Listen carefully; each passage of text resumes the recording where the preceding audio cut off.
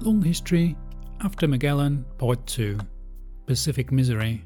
Hello everyone and welcome to episode 2 of Long History's After Magellan. This is the first document we're looking at as part of our series called Forgotten Voyages. This voyage was the first Spanish expedition to attempt to reach the Spice Islands after Magellan's famous journey, already covered by Long History. It was originally headed by Commander Garcia Jofre de Loaisa. And although the events of this expedition are not quite so world-changing as Magellan's, these events are no less adventurous.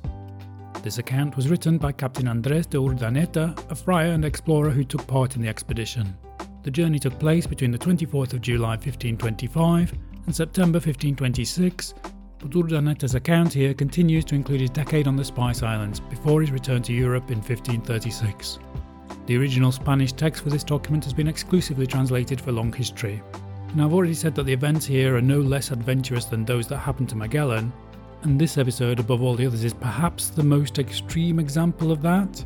Now I don't want to give any spoilers here, so I'll just list the places that Urdaneta visits in this episode.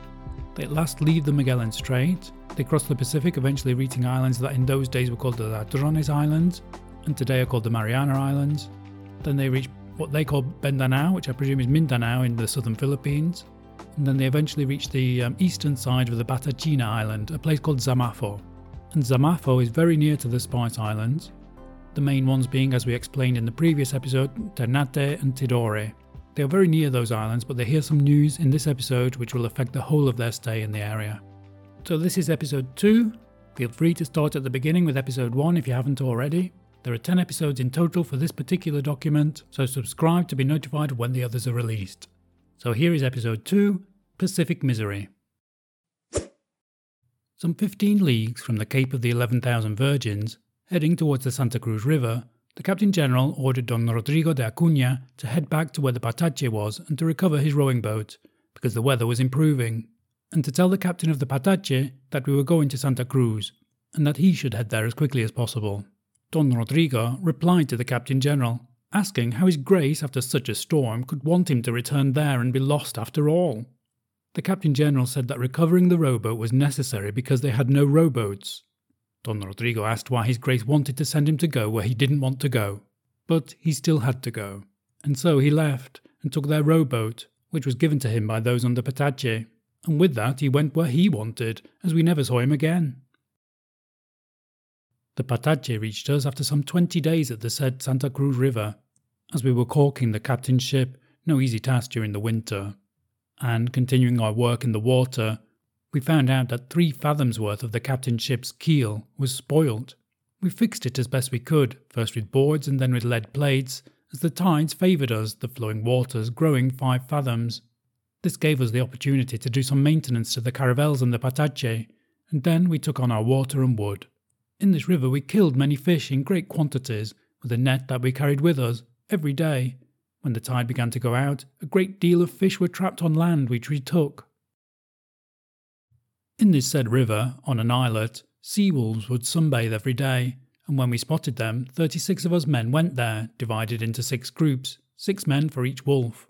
And when we landed, we went towards them, but, on the beach, heading towards the wolves, we came across so many ducks without wings that we could not make our attack. Nevertheless, we hit out at the wolves that were still on land, and despite using hooks to seize them, and halberds and spears to kill them, we could not take any of them, except for one, which was above all the others, sleeping. We used up all the weapons and equipment that we carried.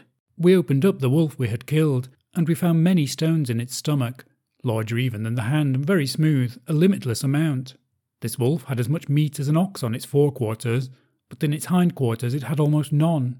The hunters ate the liver, and the rest who ate demolished it from head to toe. We left the said Santa Cruz River, having prepared the ships for the strait, and we entered it until some islets where the captain's ship was hit, and, being anchored at an islet, on the captain's ship a cauldron of pitch caught fire, and the ship itself caught fire. We almost burnt with her, but, for the help of God and thanks to the great diligence employed, we killed the fire. Ahead of these islands we ran aground on a grassland which we mistook for a channel, but we could move off because the sea was like a calm river. From here onwards, we came across a good many ports on the northern side and good anchorage. There are many very large mountain ranges all covered with snow. There was a great deal of tree coverage, amongst which there was one type of tree whose leaves are like that of the laurel, and whose bark has the same flavour as cinnamon. Also, there were many mussels in great quantities, all full of pearls. In this strait, the quartermaster, Diego de Covarrubias, died. In the month of May 1526, the captain's ship, the 2 caravels and the patache left the strait. Within a few days there was a great storm which separated us all from each other, never to see them again. And due to the heavy seas we encountered, the ship was opened up in many parts, having endured a great deal, and so we took on lots of water in great quantities, which proved too much for our 2 pumps. Every day we thought we would be drowned. Furthermore, the allowance for each head was reduced due to the many men from the ship that had been lost that had come aboard. In this way, due to our exhaustion and lack of food, our misery was great and some men died. Amongst those who died were Tejeda the treasurer and Rodrigo Bermejo, pilot of the said ship. On the 30th day of the month of June, the Captain General, Fray Garcia de Loaisa, died, and after consulting a secret proviso of His Majesty, Juan Sebastián de Cano was sworn in as Captain General, who made a nephew of the said Loaisa the General Accountant, a vacant post. Martín Pérez del Cano was pilot, and Hernando de Bustamante became the ship's accountant, another vacant post due to the death of Íñigo Cortés de Pérez. On the 4th day of August in the year 1526, Captain Juan Sebastián de Cano and the nephew of Commander Loaisa, who was General Accountant, died. We voted for Toribio Alonso de Salazar as captain, who declared Martín Íñiguez de Carquisano as General Accountant, and in his place declared Gonzalo de Campo as the High Bailiff. The treasurer of the ship also died, so Gutiérrez de Tiñón was given this post. During these times we were very overworked and exhausted, 14 or 15 degrees from the northern side, looking for Japan. As the people were exhausted as much from working the pumps as from the sea, and as there was little to eat and drink, and poor, people died every day. And in this respect we agreed to continue on our route to Malucco. Continuing on our route, we discovered an island at 14 degrees from the north. We gave it the name San Bartolomé. The said island seemed large and we couldn't take it, so we continued our route to Malucco. Around 12 days after departing from this island, we had sight of the islands of Ladrones, at 12 degrees from the north, where we anchored the ship. Here we found a Galician man who was called Gonzalo de Vigo, from Espinosa's ship, who had been left with 2 other companions. The other 2 died, leaving him alive. He then came to the ship and helped us a great deal because he knew the language of those islands. There are 13 islands, according to Gonzalo de Vigo, and they are from 12 degrees to 19 degrees, running north to south. On these islands there is no type of cattle or hens or any other animals or supplies other than rice, of which there is a very large quantity, with fish, coconuts, coconut oil and salt. The Indians of these islands walk about naked, with nothing upon their bodies. They are well-disposed men, wearing their hair long and a full beard. They have no iron tools, working with stone. They have no other weapons than a slingshot and hardened spears, with some tibias from dead men and fish bones. On these islands we took 11 Indians to work the pumps, because many of the men on the ship were ill. And having taken on water, we then set off for Malucco, the Galician man coming with us voluntarily. After staying about 11 or 12 days on these islands, we left, and within 8 days Captain Salazar passed away. We made Martín Íñiguez de Carquisano captain, who had been the general accountant until then. Juan de Belva also died, the master of the said ship, and in his place was put Íñigo de Lorriaga as master. Around 15 days after we left the Ladrones Islands, we saw a large island which is called Mindanao, and we went to anchor in a port which is called Bisaya. Then we went with a rowboat onto land and we talked with the people of the land, because the Galician man could speak a little of the Malayan language and could make himself understood with them. Then they brought us a pig and hens, as if they wanted to sell them, but they did not want to sell them. The people of this land are deceitful. They wear cloths of cotton and silk and wear satin clothes from China. They are all armed, their lances in their hands, along with their cutlasses and their girises, which are a type of dagger, and their shields. They are a treacherous and warlike people, who, through betrayal, attempted to attack us in their rowboats. However, we had been warned and they did not achieve their aim. Many times they came at night in rowing boats that are very light to the ship to cut its moorings, but we guarded them well, so their aims were thwarted. We spent 10 days in this port without being able to buy any supplies. On this Mindanao island there is a great deal of gold, and they brought it to us so we could buy it from them. but the captain ordered that no one should dare buy it, and so none was bought. Thus we had to continue on our route with no refreshment.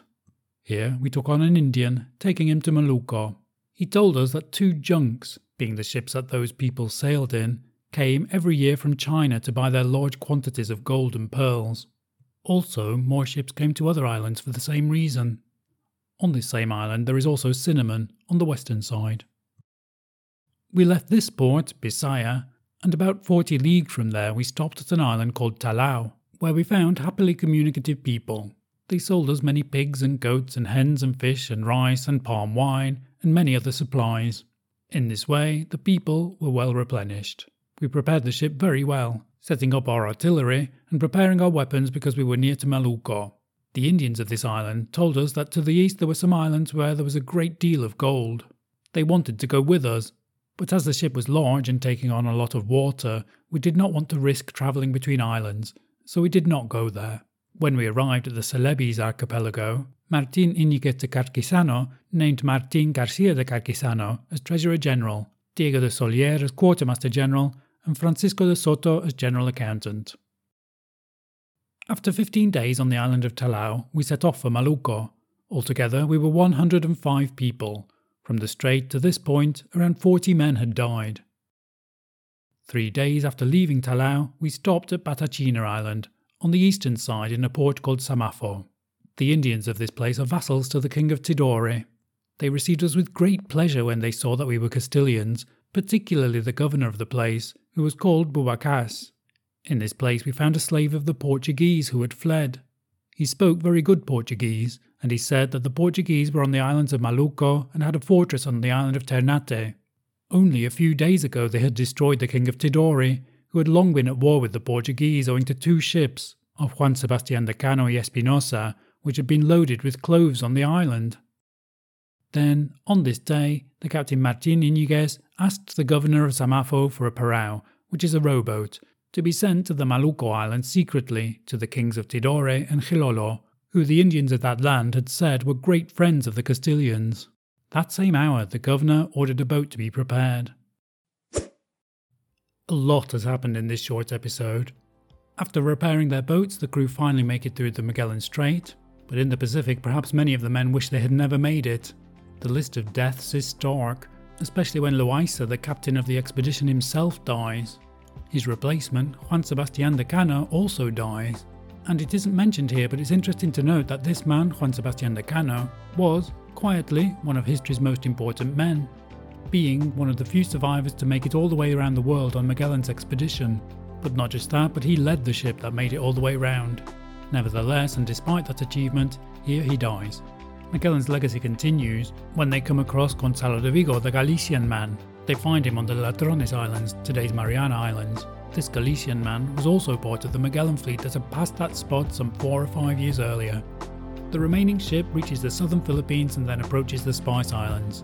They arrive on the eastern side of Batachina Island in a place called Samafo, with the Spice Islands of Tidore and Ternate lying themselves off the opposite side of this large island. And here we're given a brief account of the politics of the area.